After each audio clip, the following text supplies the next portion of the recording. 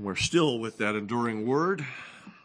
And Mark 11, today we're going to be looking at verses 12 to 19. Give you a second to get there if you're flipping pages. That's sort of a dying art, finding scripture, because everyone uses their phones or digital devices.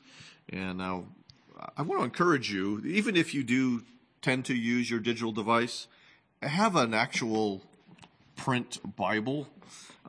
This is my preaching Bible, so you don't see all the things I write in it. But if you go to my house and you peek at one of my Bibles, you see scribbles all over the place. And those are very important for us to remember what God has already taught us in the past, so that we're building on it and building on it and building on it. We're not relearning the same things over and over again, but we're continuing to learn afresh new things from His Scriptures. So I do encourage you to continue to use a print Bible. That's a really good thing for you to continue to be in the habit in, or get into the habit in, if you don't already do that. So, with that being said, let us turn to Mark 11, verses 12 to 19. On the following day, when they came from Bethany, he was hungry. And seeing in the distance a fig tree and leaf, he went to see if he could find anything on it. When he came to it, he found nothing but leaves, for it was not the season for figs. And he said to it, "May no one ever eat fruit from you again." And his disciples heard it. And they came to Jerusalem, and he entered the temple and began to drive out those who sold and those who bought in the temple. And he overturned the tables of the money changers and the seats of those who sold pigeons. And he would not allow anyone to carry anything through the temple. And he was teaching them and saying to them, "Is it not written, 'My house shall be called a house of prayer for all nations'? But you have made it into a den of robbers." And the chief priests and the scribes heard it, and were seeking a way to destroy him, for they feared him, because all the crowd was astonished at his teaching. And when evening came, they went out of the city. Let's pray. Father, grant us ears to hear and eyes to see this morning. Help us to know the riches of your grace and your wisdom. Help us to believe what you say to us. Help us to do what you tell us to do, building our house upon the rock. Use this time and use these words to accomplish your great purposes in us this morning. In Christ's name, amen. Well, when I was taking my counseling degree, one of the things that we didn't study, but someone did a report on, was something called transactional analysis. It's a not very popular psychological theory. What they do is they take the Freudian concepts of, the id, the ego, and the superego, and transform it into different terminology. And what they do is they analyze the speaker and the person spoken to and say, oh, they're speaking from the superego to someone's id and these that. That's how they analyze things. And it gets formed into a kind of the games people play. And I think, I remember, hopefully, that the Alan Parsons Project song, Games People Play, some of you might be familiar with that if you're old like me, was based on transactional analysis. Why am I talking about this? Because I think there are games being played in this text. Games being played in Jerusalem.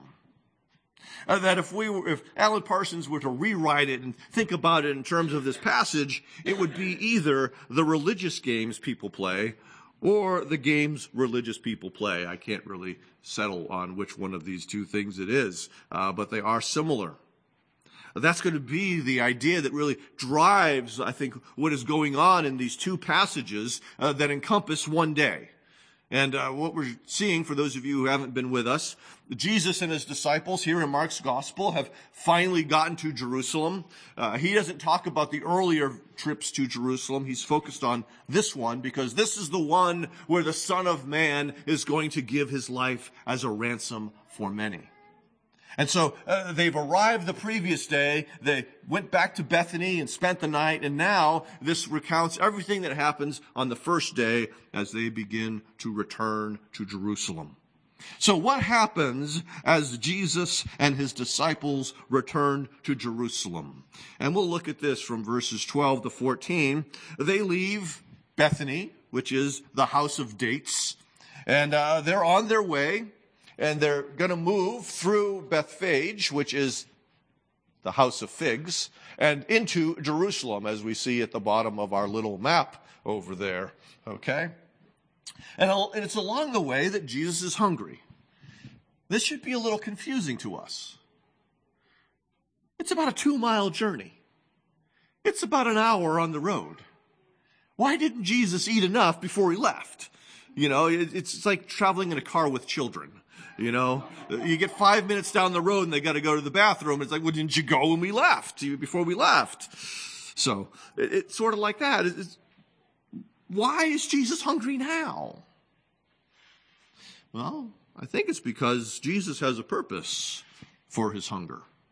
There's a reason that he is trying to take a side trip, so to speak, on their journey back into Jerusalem that morning. Seeing in a distance a fig tree in leaf. And this kind of is a distraction that Jesus wants them to engage in, so to speak. It's spring because it's time for the Passover. The leaves are out. And here in places like Tucson, we had the leaves coming out earlier. If you go back to where I grew up, there are no leaves on trees right now. It's not early. It's not spring enough. It's still winter in those places. But he sees this tree in leaf. And now, Mark notes that it's not yet the season for figs. The figs come into their fullness late summer, early fall. But what happens in the spring is that a healthy fig tree will produce what is called an early fig or green figs that grow. And these are little nodules, and they're edible as well. They're not nearly as tasty as the fig, but they are edible. And they are expected, as I said, to be found on a healthy tree. Now, they're not technically figs. But Jesus goes and he examines this tree, which is in leaf, and it is spring, and he couldn't find anything on it. Jesus didn't just walk away. Jesus pronounced a curse upon the tree. May no one ever eat from you again. And precisely because Mark notes that it was not the season for figs, there have been a lot of people that have given Jesus a lot of grief about this. That Jesus somehow is being harsh, that Jesus is somehow being uncaring, that Jesus is being overly demanding and irresponsible. In fact, one of the great atheists, or should I say well-known atheists, or infamous atheists, Bertrand Russell, in his book, Why I Am Not a Christian, refers specifically to this event as one of the reasons he's not a Christian. Because he sees Jesus in a negative light because of this passage. But I'll suggest to you that Jesus is not being petty, that Jesus is not being demanding, and from the early beginnings of the church, we find that they understood this in a very different way. For instance, the earliest existing copy of a commentary on this gospel, Mark, was written by Victor of Antioch. Anyone ever heard of Victor? I hadn't either. Don't worry. But this is the earliest copy that we have of this. And in this, he teaches that this is an object lesson that is meant to be understood in light of what's going to follow for the rest of the day as Jesus goes to the temple. And we see that as well within the structure, because the beginning of the next day, we see the disciples noting what has happened to the fig tree. And so Jesus is not simply talking about a fig tree, but Jesus is using the reality of the fig tree. Okay? It's a real fig tree. Jesus really said this, but he's using the reality of the fig tree to make an important point that the disciples need to learn immediately. Wants them to recognize what they're about to see when they go to Jerusalem. And this should be natural for them, normal for them to make this connection. Israel was very often compared to a vineyard or to fruit, particularly trees that don't bear the expected fruit. For instance, in Isaiah 5, is the whole song about God's vineyard. And that vineyard is Israel. And we see in places like verse 7, for the vineyard of the Lord of hosts is the house of Israel. Okay, spells it out for them. And the men of Judah are his pleasant planting. And he looked for justice, but behold, bloodshed. For righteousness, but behold, an outcry. And so this song in Isaiah 5 points to the reality that God expected righteousness and justice to be the fruits that were born upon this tree, that is Israel, this vine called Israel. And what he sees instead is bloodshed and lament because of wickedness. Similarly, I always mess up that word. I don't know why I mess up that word. I am incapable of saying it properly the first time through. Jeremiah 8, verse 13, when I would gather them, declares the Lord, there are no grapes on the vine, nor figs on the fig tree. Even the leaves are withered, and what I gave them has passed away from them. And so Israel is like a worthless fig tree or a worthless vine that bears no fruit.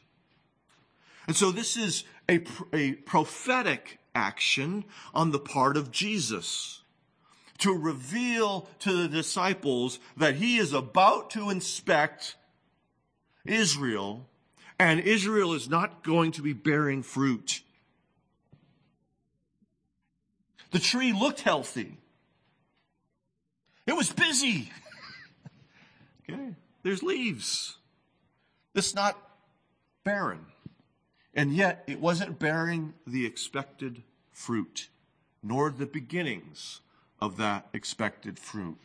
The tree was not living up to its calling, and likewise we're going to see that Israel was not living up to its calling. As the one through whom all things were made, Jesus has the authority to evaluate this tree and to judge this tree. His judgment of the tree is based on inspection, not simply appearances. We know something of this. We have a fruit tree in our backyard, and this lemon tree has fared better than the orange tree that was in the backyard of our home in Florida. That was one that never received any irrigation, and every once in a while it would trick me because I would see blossoms on that orange tree, and I would get excited, honey, honey. And of course, it was in the backyard, we'd forget all about it, and we wouldn't water it, and those blossoms would just fall off the tree. But we have irrigation here in Arizona for our lemon tree, and yet that was insufficient this past year as we got no fruit from our lemon tree. We got blossoms, though, this year. We'll see if they turn into fruit. Okay?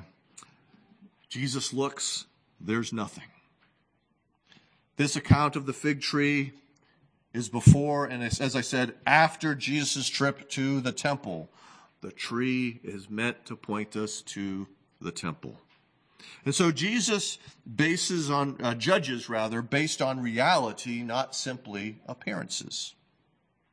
So, Okay, Steve, you said this anticipates what's going to happen in Jerusalem. How does this anticipate Jesus' arrival in Jerusalem? So let's look at his arrival in Jerusalem in 15 through 19. He comes in and he goes apparently directly to the temple. It doesn't talk about him going anywhere else. And he began to drive out those who sold and bought. Now, if you are amongst the zealots, you are probably hoping he would show up at Pontius Pilate's palace and toss those people out. Because what you're wanting is for Jesus to free you from the oppression of Rome. And that's not where Jesus goes. Jesus goes to the temple. And yet, Jesus is violent. He's casting people out. The same word that is used earlier in this gospel for the exorcism of demons. He's exorcising the temple. He's getting the unclean spirits, the unclean people out of the temple. In particular, it's those who bought, those who sold, not just one side of the equation, both sides of that equation. The messenger that we saw last week, it talked about in Malachi 3, the Lord who has suddenly come to his temple, that now is evaluating his temple, and he's removing the impurities in his temple. What's going on? Well, if you're a pilgrim, it's kind of hard to bring your sacrificial animals all the way from, say, Galilee. And so what had happened is that they had established 4 markets on the Mount of Olives, since that's the main road coming into Jerusalem, okay, from that portion of the north. That most people would be coming in on that road over the Mount of Olives. 4 different opportunities for you to buy your sacrificial animals, okay, or to exchange your coins for the coin, as we see in Exodus 30, the coin that is suitable for the temple tax. Okay? That all has to take place. That's understood. Okay? Problem is that Caiaphas, who was the high priest shortly before the time of Jesus, we see him still functioning as an authority in the Gospel of John. But what Caiaphas did is said, I'm not really sure I want those those markets that are under the control of the Sanhedrin to get all the money. Okay?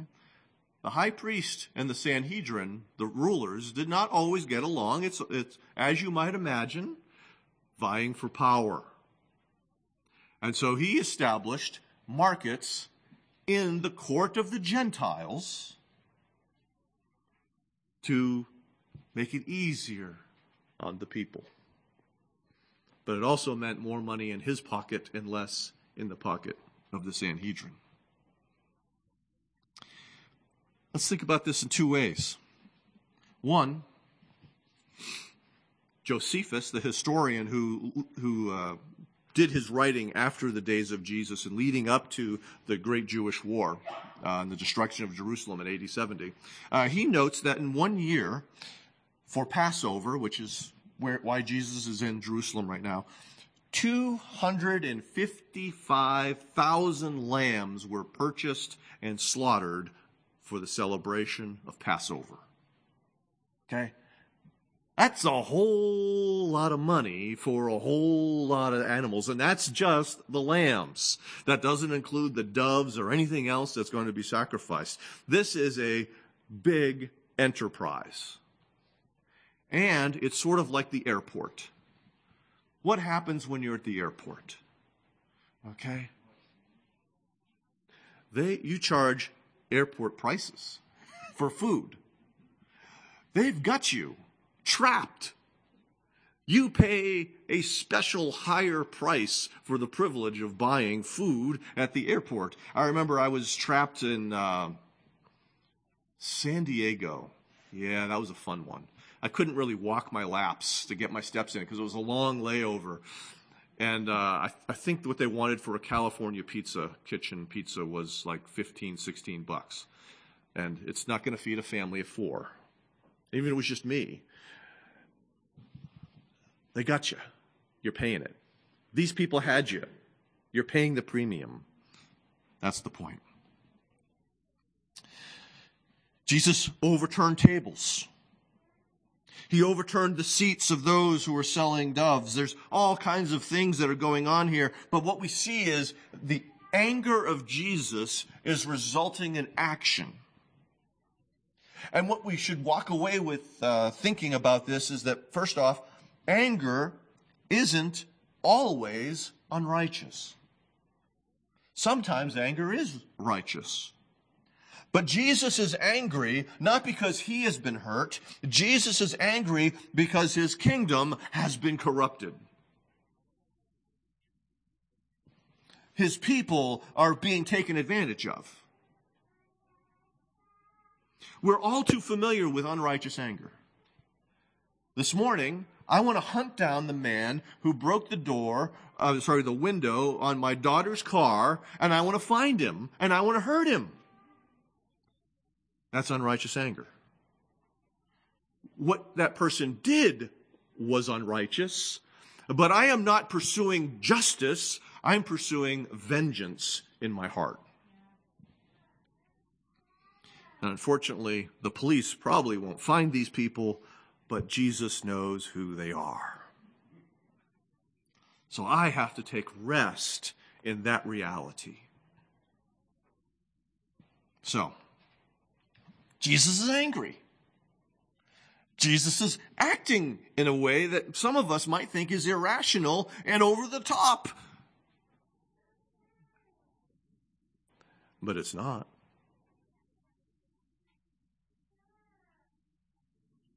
He teaches the people why he's responding in this particular way. And the first part of this says, he's teaching them and saying, is it not written? In other words, shouldn't you already have known this? Shouldn't your scribes have been teaching you this? Shouldn't the Sanhedrin have been heeding this? Shouldn't Caiaphas, the great high priest, have already known this? He rebukes them through the word that had already been written. In particular, Isaiah 56, my house shall be called a house of prayer for all the nations.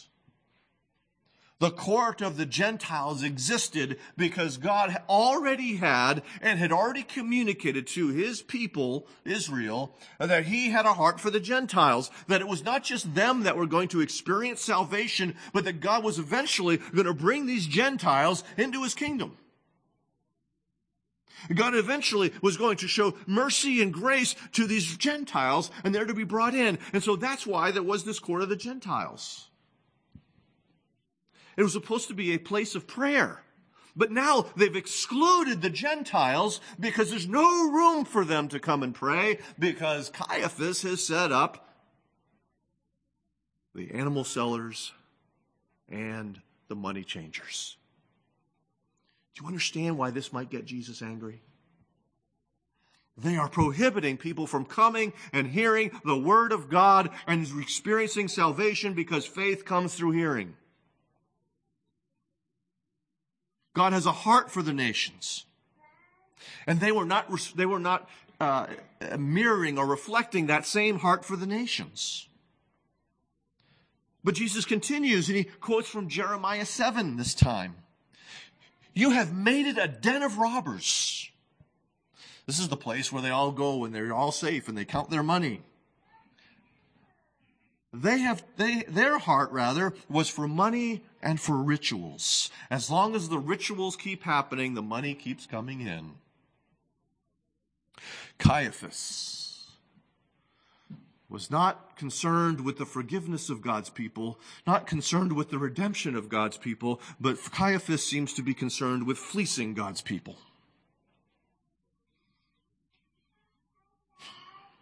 Making money and undermining the Sanhedrin, who were no angels themselves. Now, the context in Jeremiah 7 is this. Go back and read it. I encourage you. But Israel had been sinning big.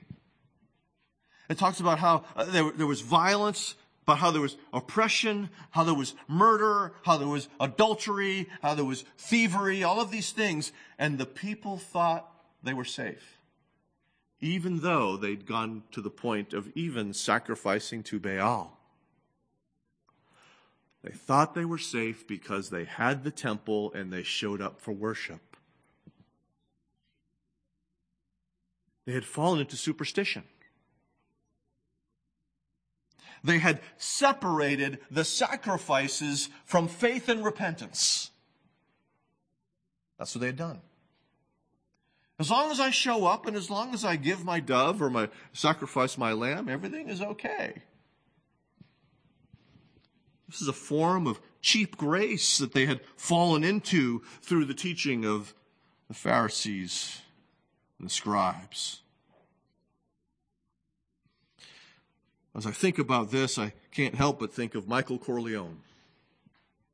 One of the key scenes in The Godfather is when his child is getting baptized. While that child is being baptized, Michael Corleone's minions are going throughout the city of New York and eliminating his rivals. And by eliminating, I mean killing. He had the audacity to be there and to renounce Satan and his works while he's performing the works of Satan. That's a religious game. That's what these people were doing. That's what the system was encouraging. The problem was not the provisional sacrificial system. The problem was wicked human hearts, which twist the system, which separate it from what God intended to join it together with, which is faith and repentance. But because of the hardness of their hearts, they turned it into a religious game. Forgiveness had become transactional and profitable. To put it another way, this temple was full of leaves. It was a busy temple, but there was no fruit in the temple. Jesus' actions are a response to their corruption of true religion by turning it into a religious game. They're forsaking the holiness of the temple. And some of that is seen in Jesus' prohibiting them from bringing the vessels back and forth. Zechariah 14, for instance. Every pot in Jerusalem shall be holy to the Lord of hosts, so that all who sacrifice may come and take of them and boil the meat of the sacrifice in them, and there shall no longer be a traitor, not a traitor, but trader, in the house of the Lord of hosts on that day. Jesus is purifying the temple. This didn't go over well. It never does when the stranger shows up in the house and seeks to clean it from its uncleanness. The chief priests and the scribes were seeking a way to destroy him, for they feared him. This is the first time we see them really kind of going to this extreme. Jesus has talked about how they're going to kill him. And now Mark says they want to kill him.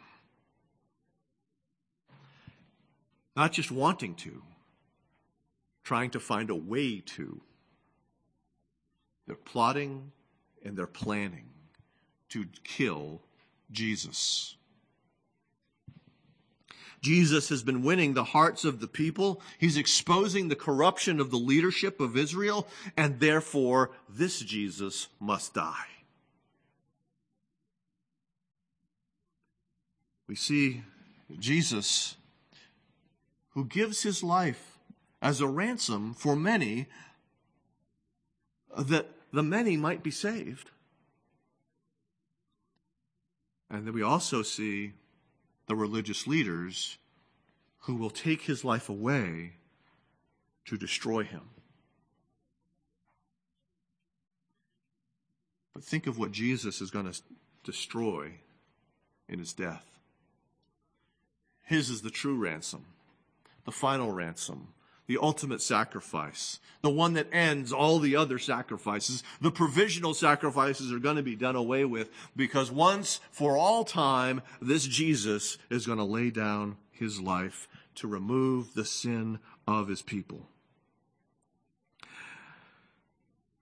So Jesus judges the religious games that people play.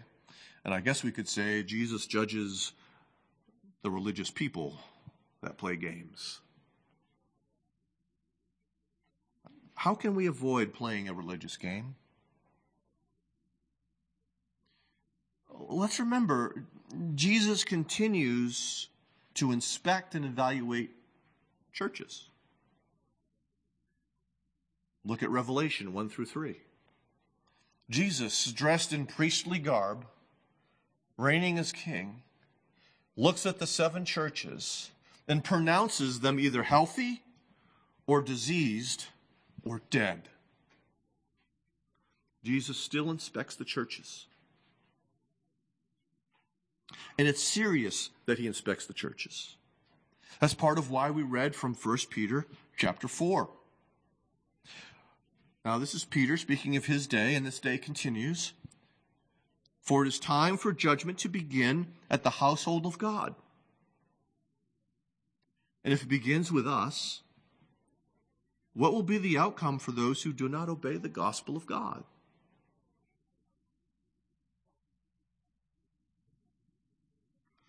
Jesus will judge the nations when he returns. If that thief who broke into our car overnight, if he doesn't repent and believe the gospel of Jesus Christ, he will face judgment at the throne of God. Jesus sets up the throne at the end of time. May they repent.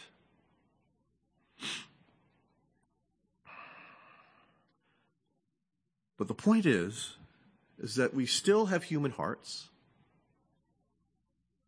that are seduced by religious games. It's easy to get caught up in numbers, for instance, to pursue numbers, to fill that building, build that budget. Every pastor feels that pressure. Sometimes that pressure comes from the elders or the people. And I'm thankful that I don't feel that pressure from others to do that. Because that's what leads to compromise of the truth. So I have to deal with my own sinful temptations to compromise the truth, not necessarily from you. It's easy to fall into keeping the machine running. And by the machine, I just mean all the programming. Funny, COVID put a big stop to a lot of programming, at least for a while, and or people had to reinvent how they go about that programming. But maybe some of that programming should have died because it wasn't bearing fruit. It was keeping people busy, but not bearing fruit. Our goal as leadership is not to keep you busy. What we want to see is the fruit being born. The fruit that comes from or is included in that idea of discipleship. The things we've been talking about in the Vine Project. Okay? That kind of fruit being born. People seeking God in worship. People bearing the fruit of the Spirit. People mortifying their sin. People being bold and proclaiming the good news of Jesus to their neighbors and their friends who don't know Jesus. That kind of fruit. So how does this fruit get born? Fruit ultimately depends, the work of Jesus, but also how we listen to the Word. how we listen to the Word in Sunday school, how we listen to the Word in the sermon, how we listen to the Word in community group, how we listen to the Word in our small group, our men's and women's small groups, how we listen to the Word. Because it is through the Word that the Spirit works. We have to understand the Word. And having understood the Word, we must then believe the Word. Okay? Not simply intellectual assent. That's important. But we believe the Word, and on the basis of that belief, there are things for which we must repent. And conversely, the flip side of that coin of repentance is there are things for which we must depend on the Spirit in order to grow. We can talk about this as we did last week in terms of Luther's prayer wreath, where when you look at the scriptures, you think about instruction, okay? And then there's thanksgiving for what that passage teaches you. Then there's repentance for the ways in which you have disobeyed what God says within that passage. And then there's also prayer or supplication that God would make those things real in your life, that you would become that person that He intends you to be.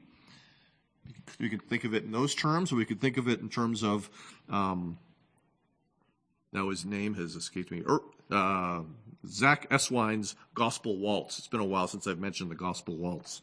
But yeah, this affirmation, this turning away, this confession and embracing of God's resources through the Holy Spirit in order to begin to walk in the truth. This is reflected in what we see in terms of faith and repentance in the Westminster Shorter Catechism. But we also see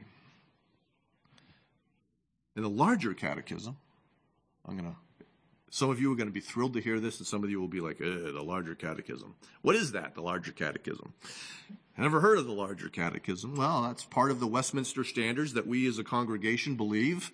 And one of the things, question 160 says, what is required of those that hear the word preached? So who does this apply to today? All you. Okay.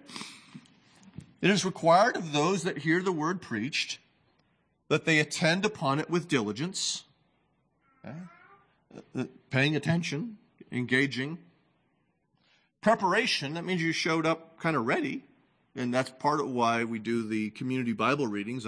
I've got some texts in there that help fill out what we're going to be talking about within the course of the sermon, at least things I intended to when I put that all together. And prayer. Examine what they hear by the scriptures, okay? Being good Bereans and making sure that this connects, so that it's actually a true thing that the pastor says as he preaches on the word. Receive the truth with faith, love, meekness, and readiness of mind. Okay, so I've already talked about that in terms of believing, receiving what is true. Receive it as true as the Word of God, but not being finished with it yet. Meditate and confer of it. Ask questions of it. Particularly questions of, how does this apply to me? What in me needs to change? What about what I do needs to change? Hide it in their hearts by memorizing it, which is part of why we've got a monthly verse for meditation and memorization. But you don't have to content yourself with that. You could be a go-getter if you want and hide more in your heart, as it talks about in Psalm 119. And here's the key, bring forth the fruit of it in their lives. Bearing the fruit of the word. But you will never bear the fruit of the word if those other things aren't present. If you're not praying about the word, meditating on the word, conferring with the word, and most importantly, believing the word as the word of God. This is reflected in part in James 1, Verse 22.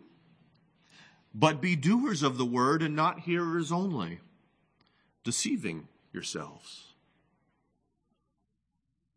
That's what happens when you play the religious game. You deceive yourself. If you think you could just listen to it, but it doesn't change anything for you, you're playing a religious game.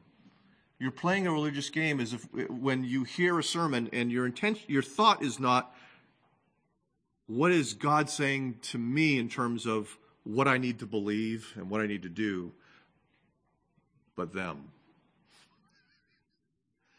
That was a great sermon. I hope so-and-so heard it. I hope they were paying attention. And that so-and-so might be your wife or your spouse.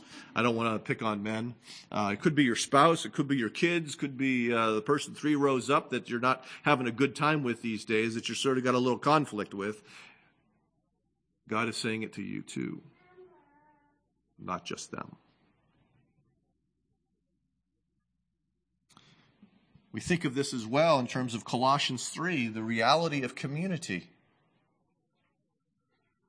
Well, the Word of God dwells richly within us, and so we speak it to each other. We teach each other according to it. We encourage one another. We pray for one another in accordance with this Word. We correct each other as necessary in accordance with this Word.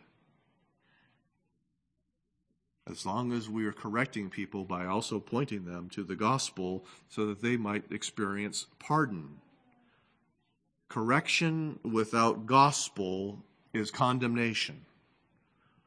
Correction with gospel is evangelism and godly discipline. So you don't leave that gospel part out. You don't just tell them how bad they are. You remind them of the sufficiency of that ransom of Jesus that he paid. And so Jesus keeps us from religious games through his word and through his people.